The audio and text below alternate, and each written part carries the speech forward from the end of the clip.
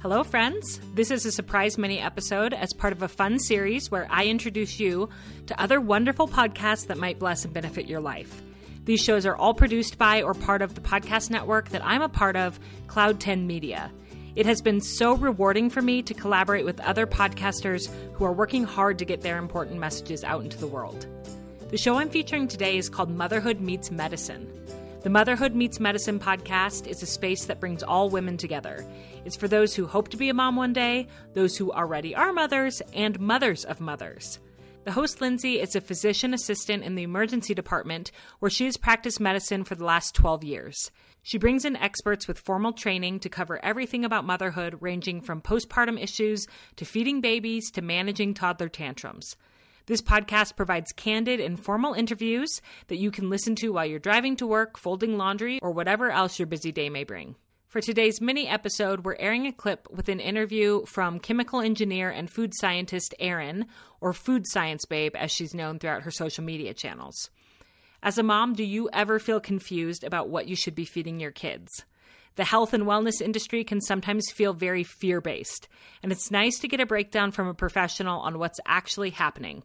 In this clip, Erin discusses what's required to label foods organic, and she debunks the myth that food grown organically is always safer or more nutritious. You're going to want to listen to this excerpt from Motherhood Meets Medicine podcast, and then head over to their feed to listen to the entire episode. I'll include a link in the show notes.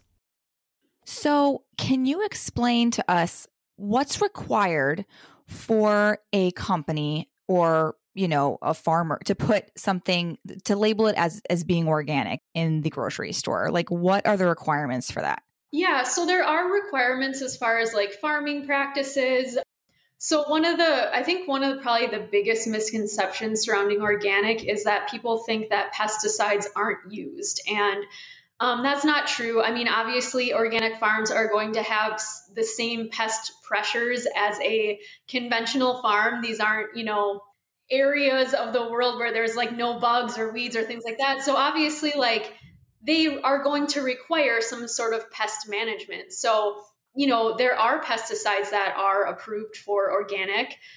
So it's just more of a system of, I would say, like more restriction, because if you think about conventional farming, like they can use synthetic pesticides and the same natural ones that are approved for organic. So they have more tools in their toolbox, essentially. And I know it's really difficult to understand too that natural, that doesn't mean that it's safer. There are synthetic pesticides that have been developed that are much better for the environment than what the organic farmers have to use, because they are restricted to a set of natural pesticides. And a lot of times those can be less effective, so you have to use them at higher doses. They're more persistent in the environment, so they can be even worse for the environment. So there are regulations that farmers have to follow. There's specific like ingredients that aren't allowed in organic products. GMOs aren't allowed, but these things, again, like it is a marketing label. If you go like on the National Organic Program website and just as a regular consumer reading through it, everything sounds better. I mean, you just assume natural is better when it's really not. You kind of assume all these things mean it's better or healthier in some way, but in reality, it does not translate to healthier.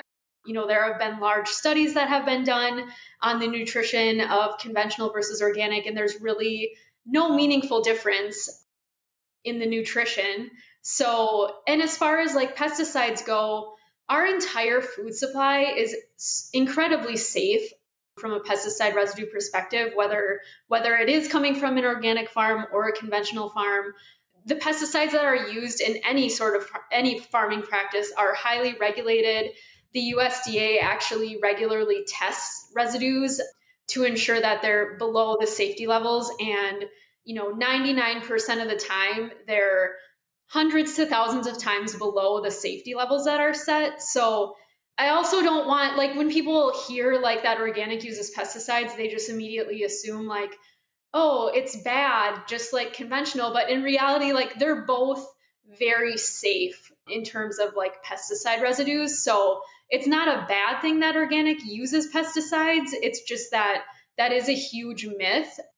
But yeah, I mean, overall, we have an incredibly safe food supply. So there really isn't any, nutritional or safety reason why you should be purchasing organic. I mean, if somebody has a specific, local farm that they like that happens to be organic, like I'm never going to say don't purchase it because it's safe food. I would just say like if you're buying it out of fear, which is sort of what I was doing, I was like afraid if I was buying the conventional strawberries that they had just tons of pesticides on them, and that's just not true. So if you're buying the label out of fear, I would say like you don't have to do that. But, there's certain products that I just like that happen to have the label and I still buy them, but I don't buy it specifically for that label.